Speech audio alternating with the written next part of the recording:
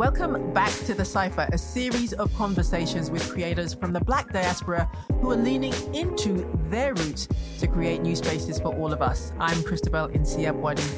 On today's show, Bernard Achampong is one half of Unedited, an organization with just that kind of focus. Can you remember the moment that inspired you to change or create? For Bernard, co-founder of Unedited, an award-winning radio and storytelling production company, it was the reporting on the largest civil unrest in the UK for generations, which took place in 2011. And it was after the shooting death of a Black British man called Mark Duggan. Seeing how the event was framed and discussed in the production studios he worked in and around his environment, Bernard and his business partner, Andrew Spence, saw the need for honest, authentic and diverse representation in storytelling, production and programming in the media industry. The team at Unedited doesn't just create content though, they provide mentorship too. They've worked with the BBC, TalkSport and Spotify's podcast incubator, SoundUp. Bernard, thank you so much for joining me on The Cypher. How are you? I am well as you can be on a Friday evening. So you take that as you wish. It's either the beginning of a restful weekend or depending on what your cultural engagements are, it could be a very busy weekend. I understand. Well, for the sake of listeners, I may call you B if that's okay. Is that all right? That is completely fine. I love it. Okay, so you heard in the intro, I mentioned Mark Duggan's shooting death in 2011. And I mentioned the fact that it was the beginning of what we know now as Unedited. For people who are not familiar with that, because we have listeners all over the world, can you give some context as to what that was and why that inspired you to start create your production company? Sure, of course. So for me, that's one of those moments that remind you that you are closer to a cultural experience than the rest of the people around you. Take George Floyd, for instance. There were people who were affected by George Floyd's death quite viscerally because they identified as a man of color, going about his business, not involved in any kind of crime, but still, apprehended and killed. Mark Duggan was a similar situation where I identified as a Black man, and there was a Black man who was apprehended by the police and then shot.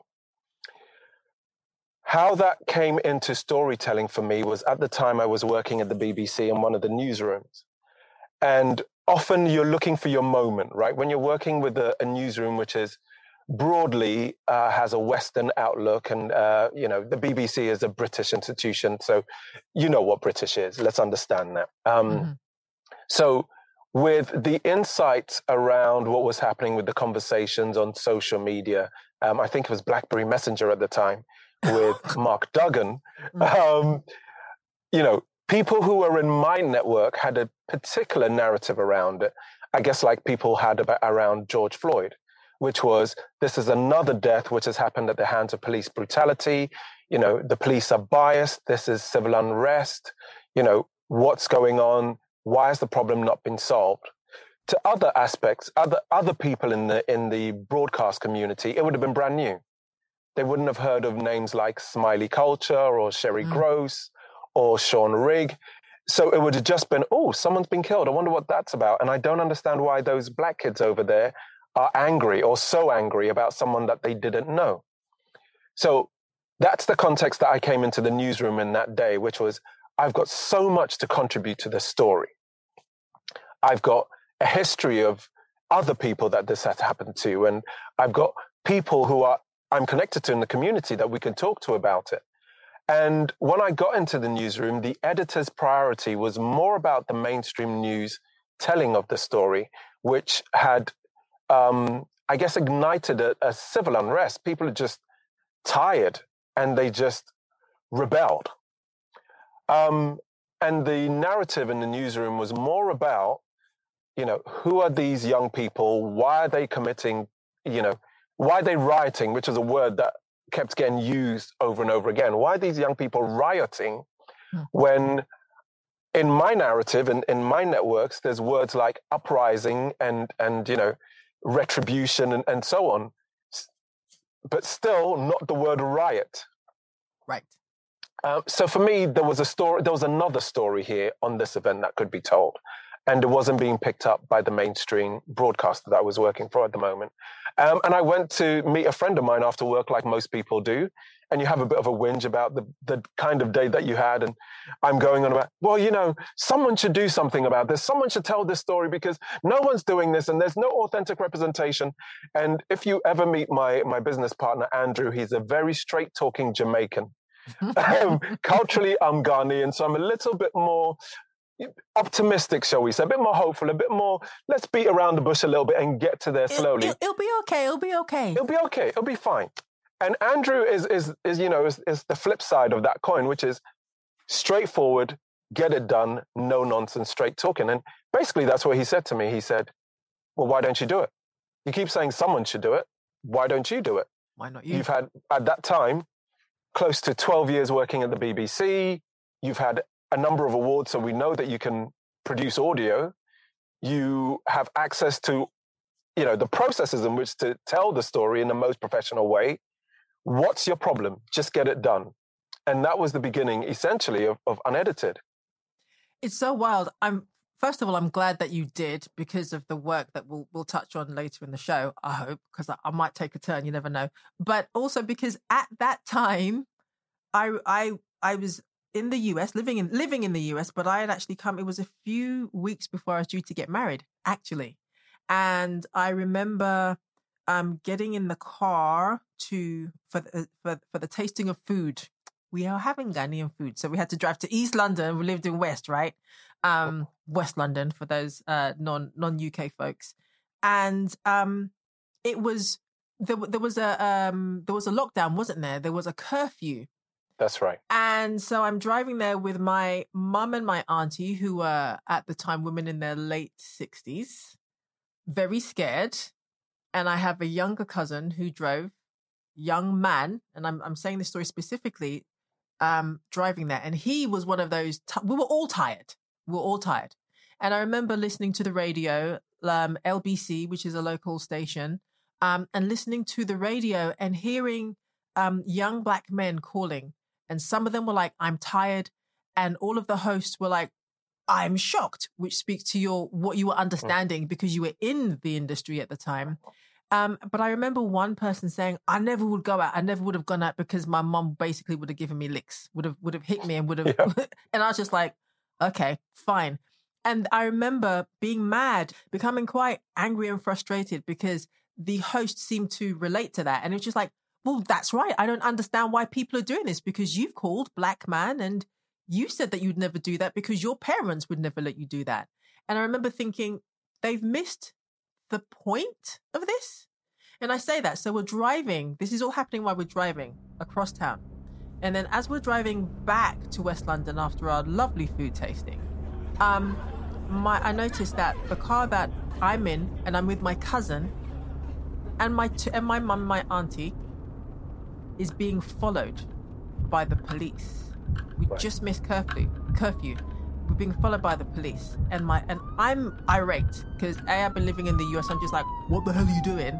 And also, I'm not a young Black man, so I'm like, I'm ready to fight. And he's just like, nah, sis, take it down. And I was like, but they saw you, they saw us, but they saw you, but they saw us. I'm mad at that. And he just said, it's not worth it. And then in that moment, I was like, because this happens to him all of the time, and he is tired. Then we had a car of 3 or 4 white boys, men, similar age to him, pulling up next to us. And I was just like, I'm not in the mood for this today. They rolled the windows down and they were irate for him because they understood what was happening in that moment. And I thought that was, it was one of those quite unique British moments in some ways where, you're expecting someone of a different race to be like, whoa, and then it changes on you because I think generationally, as young men, they were suspicious of the police. But for my cousin, he was just exhausted. So hearing what you're saying, while realizing that at the same time, in the same kind of time frame, you were having that conversation and he was feeling that, makes what you said all the more interesting and powerful because for decades, for generations before we were even born, Black people were like, well, someone's got to do it. And then you did. You created Unedited. So I think these kind of events that happen, they spark a reaction. Sometimes the reaction is activism. Sometimes the reaction is demonstration. And sometimes the reaction is, well, let's create something out of this. Yeah. And it might be poetry. It might be a book. It might be a production company. But it always fascinates me how out of great moments of tragedy, the human spirit is able to just develop and grow and survive and almost phoenix and come back with something greater than what was meant to destroy it. Right, agreed. But in that phoenixing, there is a process, right? So Yes. You went from working with the BBC to starting your own production company. Did you just wake up the next day and say, I'm out? Yeah, let's just be for real. That process took 6 years to really solidify. All right.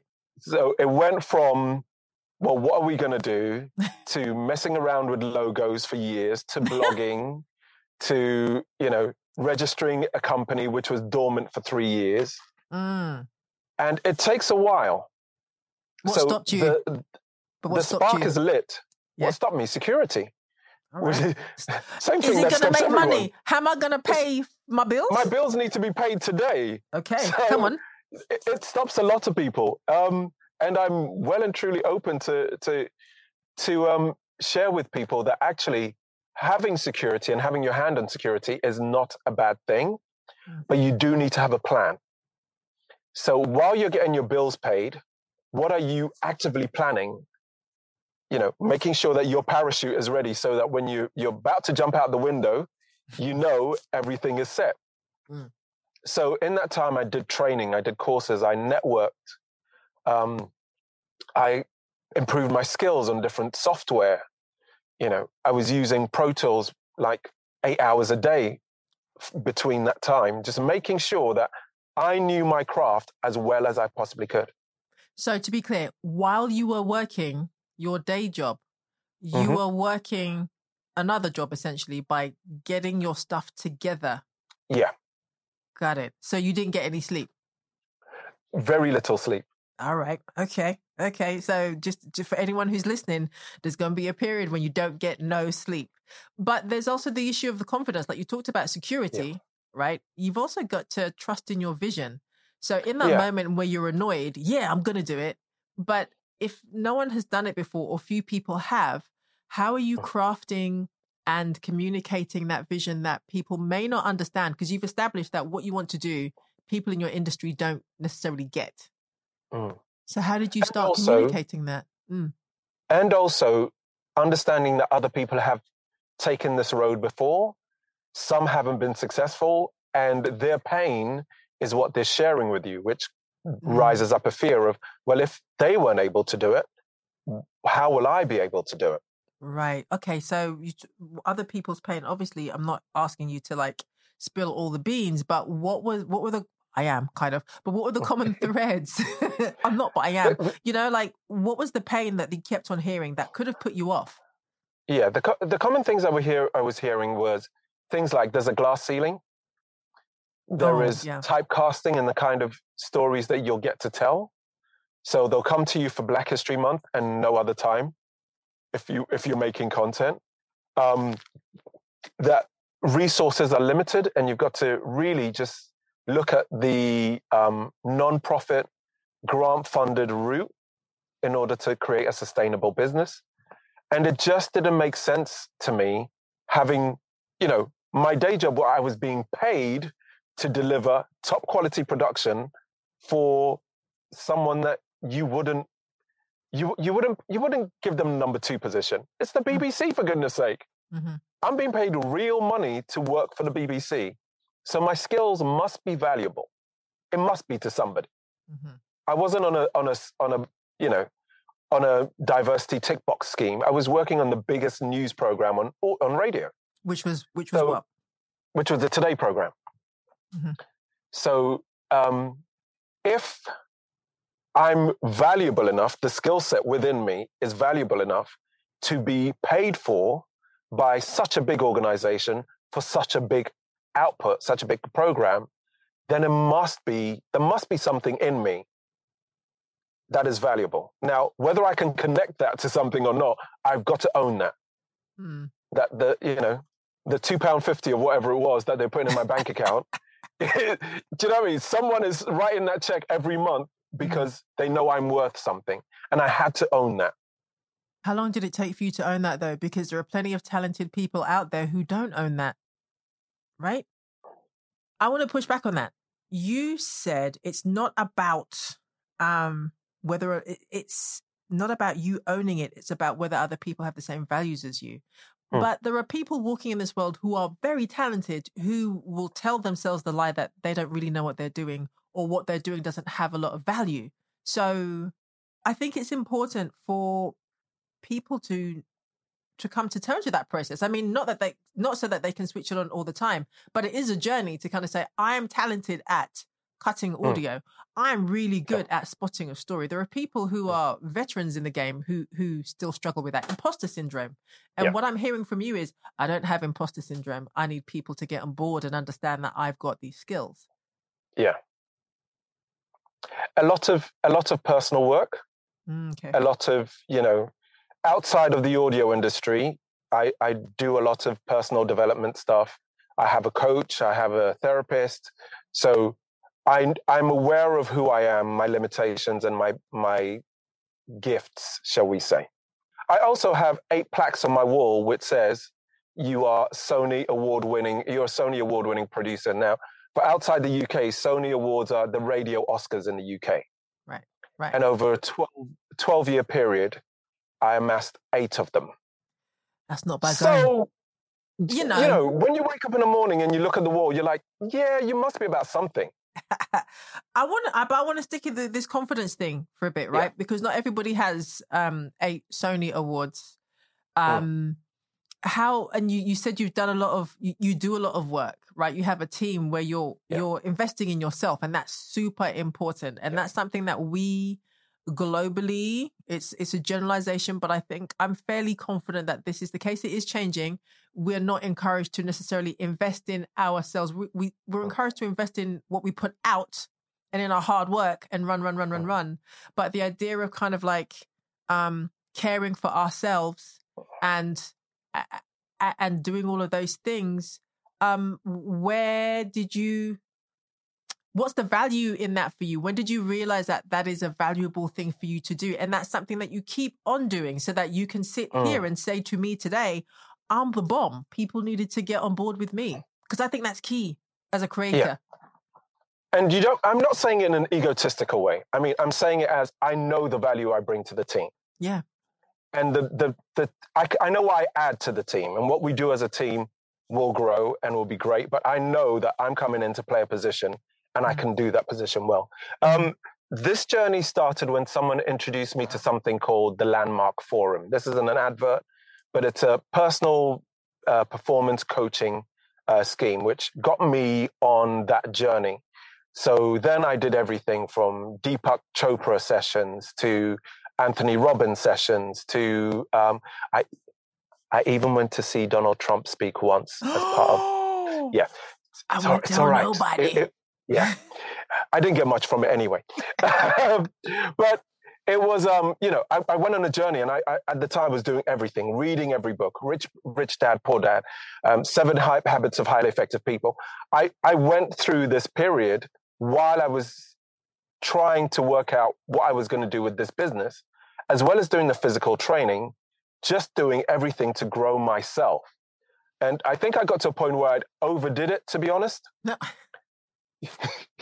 When, let me choose my words carefully, but I'm going to speak anyway. It's a safe space, right? Everyone agree? Okay, cool. Yes. So, when you get to a point where someone is so brand new on something, for instance, someone decides that being vegan is the best thing, and they become such an evangelist about being vegan. Hold on. I love that you chose being vegan. But go ahead. I see what you were doing. Go ahead. And they become such an evangelist about being a vegan that it upsets everyone around them. And I think I got to that point where I realized, if this stuff is working for you, keep it to you. And when someone says, what's working for you, then share it. One more time, please, for the people in the back. Yeah, let the work for you, and let people see the results of the work in you. Because if they don't see the results of the work in you, they won't buy into it. Got it. In other words, shut up and do. Yes. Yeah. That's a nice way of saying it, but that's ultimately. You're right. I got to a point where I needed to just shut up and do. Stop telling people about the books I'm reading and the events I'm going to and the courses I'm on and the weekend aways and they're going to sit in ice baths and, ultimate warrior man sessions, and just do. If it works, it works. If it doesn't, it's for you. But thank you for that. And the other part of this that is really important to emphasize, that I'm thank you for the reminder, is you have to invest in yourself. Yeah.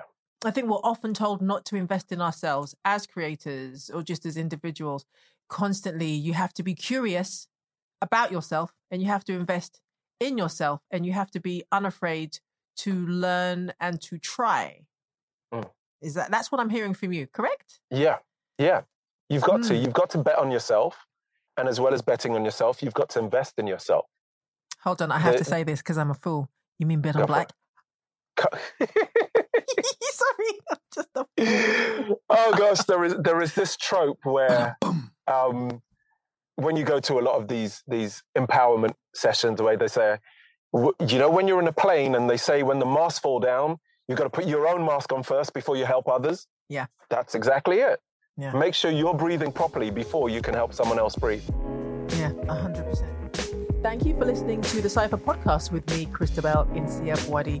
Sign up for our newsletter at our website. It's at www.thecypherpod.com. That's www.thecypherpod.com. How do you balance being creative with being a commercial business owner? Get to know my guest, Bernard, for his insight on running a successful creative business.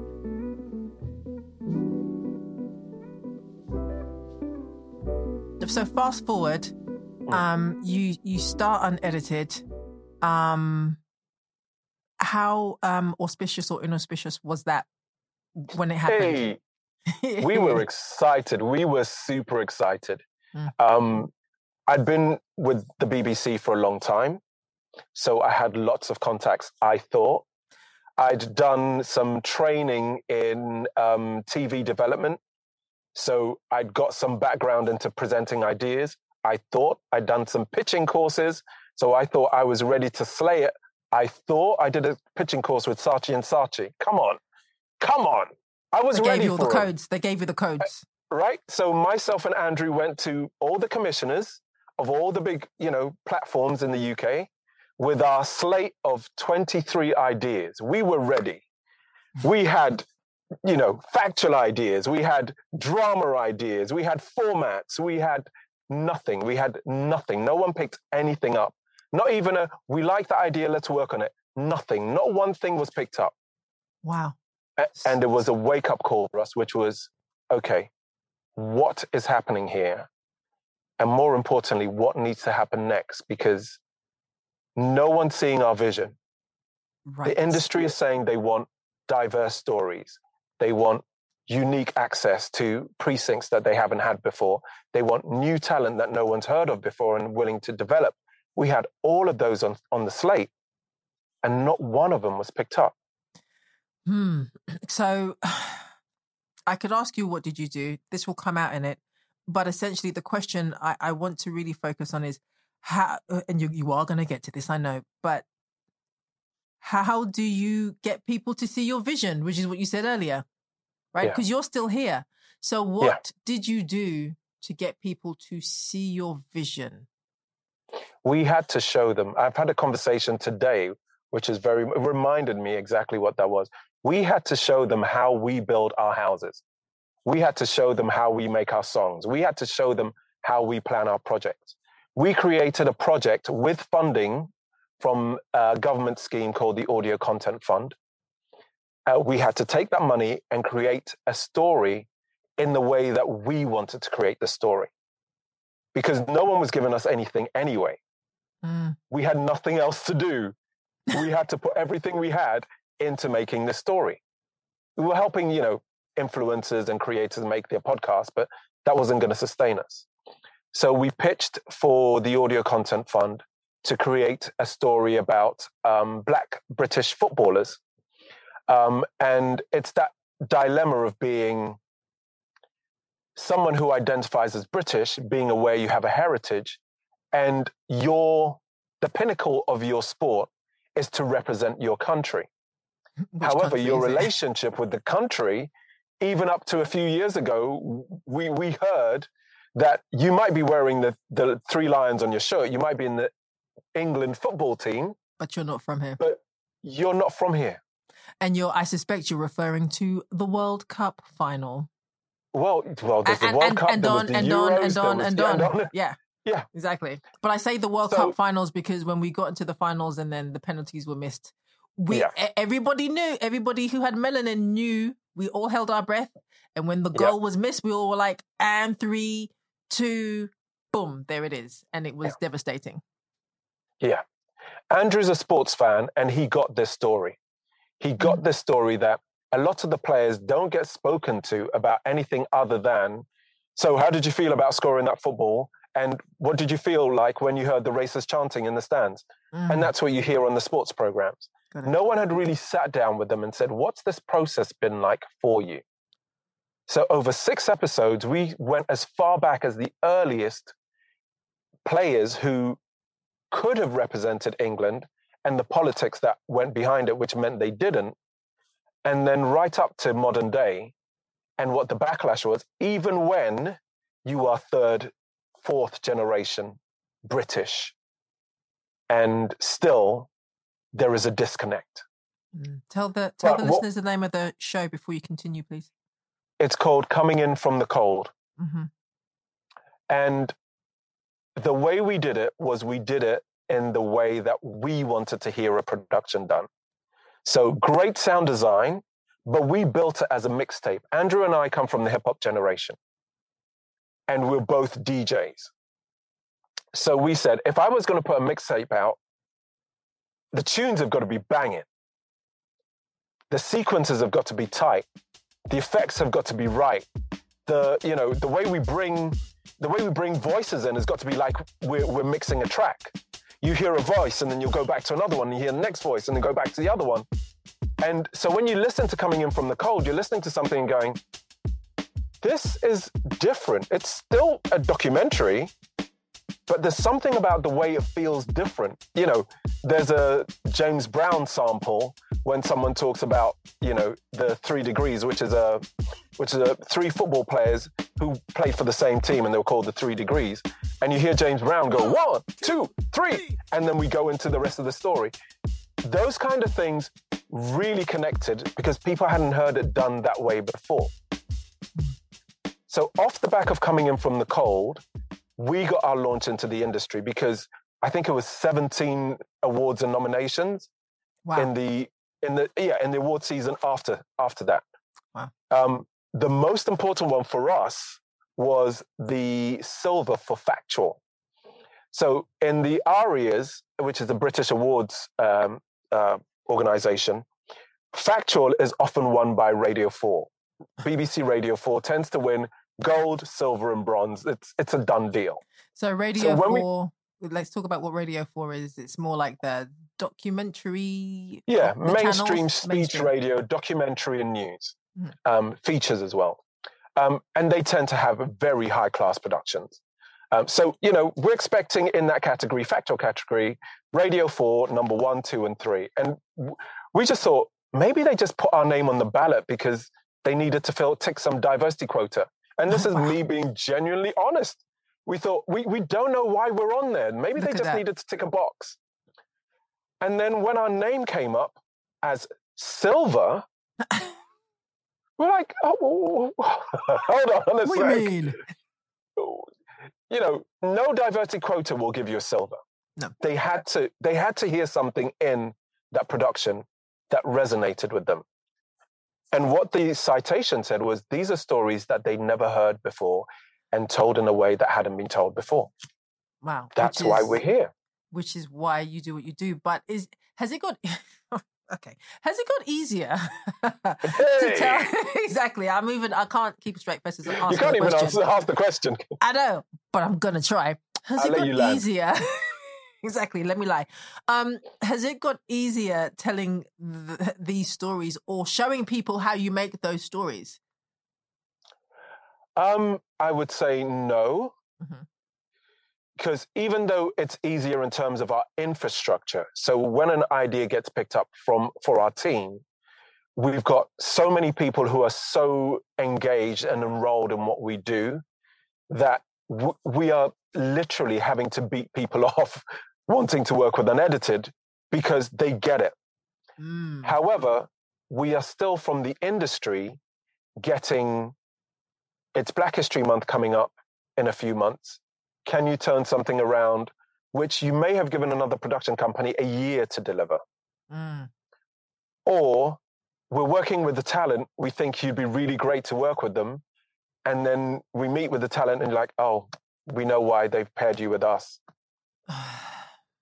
So how do you deal with that? Because I know part of your work is advocacy as well. And so I'm sure this was unexpected, but you get to a certain point in your career in terms of where you are now, and then you're paired with people because, oh, I know why we're working with you. How are you advocating and navigating on the inside now? You have to fight the battles. I don't want to use the word education because that seems so worthy, but it is a diplomatic effort in terms of enrolling people on the vision that you have. You know, there are everything from microaggressions with talent that you work with, working with platforms and networks and commissioners, and, you know, things like making sure we have a decent budget to work on a project. Those kind of things keep coming up. And being involved in the industry, I'm in a couple of advocacy groups. I'm part of a thing called Audio UK, which represents all the independent audio producers in the UK. Being part of those groups mean that I can have those top-level conversations about top-level audio priorities, which means when it comes to my own company, I can say, I know that you guys are paying X, 150,000. And it's a similar story with a similar sized team and similar deliverables. So why would you be paying us half of that? Let's really dig into that. Let's ask the question. Wow. So you're advocating with your peers, but you're also mentoring as well, because in the UK, there are many audio producers. I mean, you have mentioned the fact that we'll talk about your love of music in a minute, because you just hit on that, because I'm curious about how you got into it in the first place. I suspect it had something to do with music, but we'll move on from that in a minute. But there are so many audio producers in the UK, I suspect, who are trying to break through. You refer to the glass ceiling. Everyone feels that. It's hard to break into the BBC because it's a particular kind of institution. What does your mentorship look like for new producers or younger producers coming up? For me, it's mainly about vision setting and giving them reality. Just giving them the sense of what reality looks like in the industry. And that's not discouraging them. That's really saying, you know, that is a box, that is a blue pillar, and you've got to go around the box and the blue pillar. That's fact. But it's important to get the vision setting right, because without having a clear vision of what you are going for and what you want to achieve, you can lose your way very quickly, get disheartened very quickly. And especially at this time where, you know, podcasting as an industry is going through some very interesting times. You know, like it went buck wild during the pandemic. I stumbled because I wanted to say panorama. That's what I call it now. And it's contracting somewhat, like those sexy big deals that are flying around and not necessarily flying around, but there are still people who want to create audio independently. And people who are listening to this will be some of those people too. What would you advise them in terms of this next step in January 2023 or early 2023? I would always say make it. Mm-hmm. As much of it as you can make. If all you can get is one interview, get that interview. If all you can do is create a playlist, one things I do is whenever I'm working on anything, I create a playlist because it sets the mood for me. It's almost like a vision board. So, as much as you can bring it into reality, do it. Because it's better to have something than just an idea in your head. And audio is so democratic. It's so easy to get into, so easy to turn something around that even if it's not the best quality, the fact that you are engaging with it will grow. For instance, we're working on a project. I'm trying not to give too much away, but we're working on a project where when we were working on paper, we planned everything. And then we decided we were going to go out and do interviews. And if we hadn't gone out to do interviews, we wouldn't have seen a glaring hole in the story, which was, oh yeah, there is a whole part of the story that we haven't followed because we're following this part of the story. And if we hadn't done it, if we just sat there and looked at it on paper and just done the deck, we wouldn't have got that insight of, oh yeah, there's another side of the story that isn't being told. Mm. So get out into the world. Don't forget get out into the world. Make it real. So basically, you're saying that you need your phone, but everyone keeps telling me I need a microphone and my phone ain't it. Yeah, you know what? Including you, B. I do this thing. I do this exercise when we train, and I play them some audio that was recorded with a 50-pound mic, and then I play them some audio which is recorded with a 5,000-pound mic. Sometimes, if I'm in space with them, I will give them the microphones and tell me which one is the 50-pound mic and which one's the 5,000-pound mic. Most people can't tell the difference. Your engineers will, but most people can't tell the difference. And the most expensive piece of recording equipment that you need to consider is the space in which you record. Mm. If you're in a completely soundproof room, then your 5,000-pound mic and your 50-pound mic won't sound that different. Mm. If you're out and about like I am, then you need to know what you're doing. You need to make sure your mic capture is the right shape. You need to make sure that, you've got the right level. You've got to make sure that, you're using the right bit rate so that if you want to process anything, that's all later on. That's all later down the line. Let the engineers worry about that. But you've got a phone. Capture your ideas on the phone. I absolutely love that. And capture your ideas on the phone in your car if your name is Bernard Achampong. But we'll move on from that. So I want to wrap this up because I don't want to wrap it up. I'm enjoying this conversation, but I have to wrap this up. But I promised that I'd get back to this question about how you started. We did talk about how you started with Unedited. You have indicated that you love music. I'm just assuming that. Well, I know that for a fact, but just in terms of the playlist that you build, what's the connection between getting into audio and music, if there is one? There is. My dad. Oh. My dad had such a beautifully eclectic record collection. And there were two things that really sparked me into this fascination with sound. He had these live albums. I remember there was a Jimi Hendrix one. There was a Watt Stax. 1972 was a concert that happened out in Watts. And there was the Sammy Davis Jr. live album. And I was listening to speakers in my room, and I was transported to this concert, which happened time and miles away. And there was something about that experience that really got me. Just being in your house, but being able to connect with the reverb and the feedback and the crowd noises and, just the different sonic feel of a live drum compared to one in a studio. There was something about it, just listening to music in a different context, which really fascinated me. So I remember when I finally found the What Stacks album, because he left all his records in Ghana and who knows where they are now.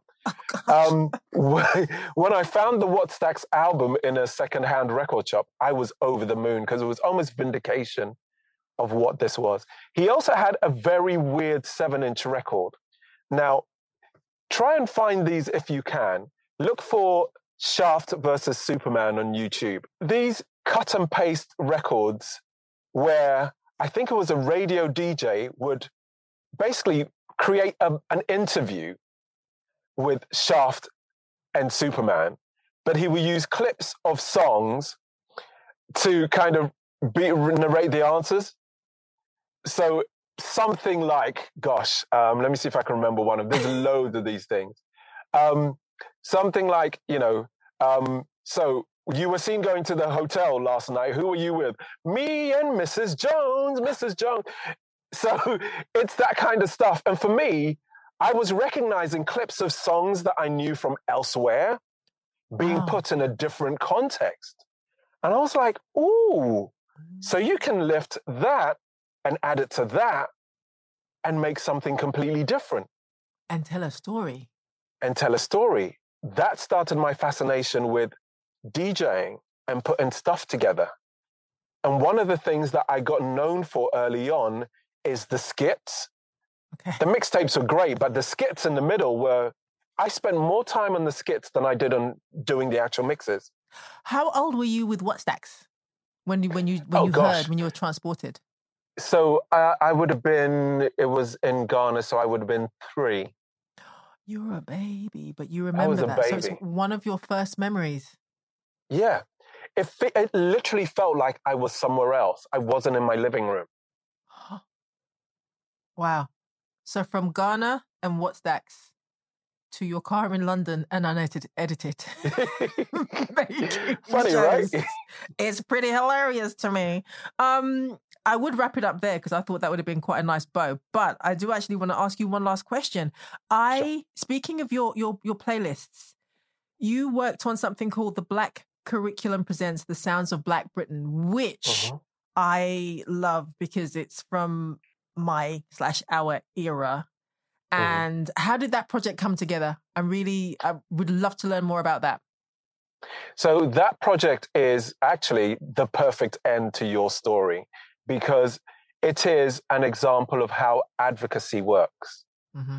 That project was something that was pitched 3 years earlier and took a while to get down the line because it needed to be right. It needed to be authentic. So making sure that the ownership of the editorial was with the right people, making sure that the guests that we wanted were right, but also that the host that we wanted wasn't just an influencer, wasn't just someone who had a bit of shine on their face, but someone who could really and truly contribute to the conversations. And if we had to wait, we had to wait because we needed it to be right. Making sure that we could make the most of the platform, because when we knew that Spotify had visuals as part of their podcast, we really wanted to we took another month just to plan what we wanted our visuals to look like. So we experimented with pieces to camera and VTs and small packages to insert into this because we thought, if we're going to have the opportunity to use video, let's really use video. Let's not just put a couple of cameras on our guest and call it a day. So everything from graphics to typefaces to grading to making, all the behind the scenes footage, the B-roll footage that forms part of the texture of the narrative. That's everything that we wanted to do with it. I love it. And that's about being authentic. Right. And so to be clear, this was a partnership with Spotify. You mentioned that too? Is that correct? So this is a partnership with Spotify and the Black Curriculum. Right. Spotify had to create a relationship with the Black Curriculum in terms of getting something done, but nothing quite felt right. When we came to the table, this was one of a couple of ideas that had been pitched. We felt this was the way to go. And what we didn't want to do was bring Stormzy in to talk about Stormzy. We wanted to bring people in who would talk about the scene. You had to be a practitioner, yes, but you have to talk about your love of the scene and the other people in there. We want you to give people their flowers. We want this to be the moment where if you love Carnival, you are listening to other people who love Carnival, have participated in Carnival, and advocate for Carnival. If you love Afrobeats, you want to speak to people who are in it, but not just talking about themselves and promoting their new album. You want people who are like, I ride for Afrobeats, I ride for Amapiano. And that's what the casting was. So we've got, we match up Frisco, who is a grime kind of legend, with General Levy, who talks about the jungle, and then they have an interesting conversation about how those two scenes merged and where they didn't merge. You have Nobile and J5 talking about Afrobeats, one from West Africa, one from South Africa, and she's representing Amapiano and that whole movement. And J5 talking about, well, yeah, I actually wanted to do grime, but I kept on using these African sounds, and people kind of went, okay, that's a thing. For me, the authenticity, which is the thing that you started talking about, comes from getting people who are authentic about their passion for what they do. And once you capture that, everything else will take care of itself. Lovely way to end. And also, what a way to kind of like look at Black British culture, which is often so often submerged and just ignored in that way, and just telling it in through the voices from the people who've made it. Lovely way to end. Thank you so much, B, for your time and the conversation. You are most welcome. Anytime you need me, I'm right here. Thank you so much for listening to my conversation with Bernard P. Achampong. He is the founder and co-director at the podcast and radio production company Unedited. You can listen to The Cypher wherever you listen to your favorite podcasts. Follow Bernard Achampong on Instagram and Twitter at BP Achampong. That's BPACHAMPONG. And don't forget to subscribe to The Cypher podcast and tell all your friends to do the same. Our website is thecypherpod.com. That's the CIPHERPOD.com. Our production team includes Cerise Small, Larissa Witcher, Ty Hughes, and Eugene Kidd. The Cypher is a My Lens Media production.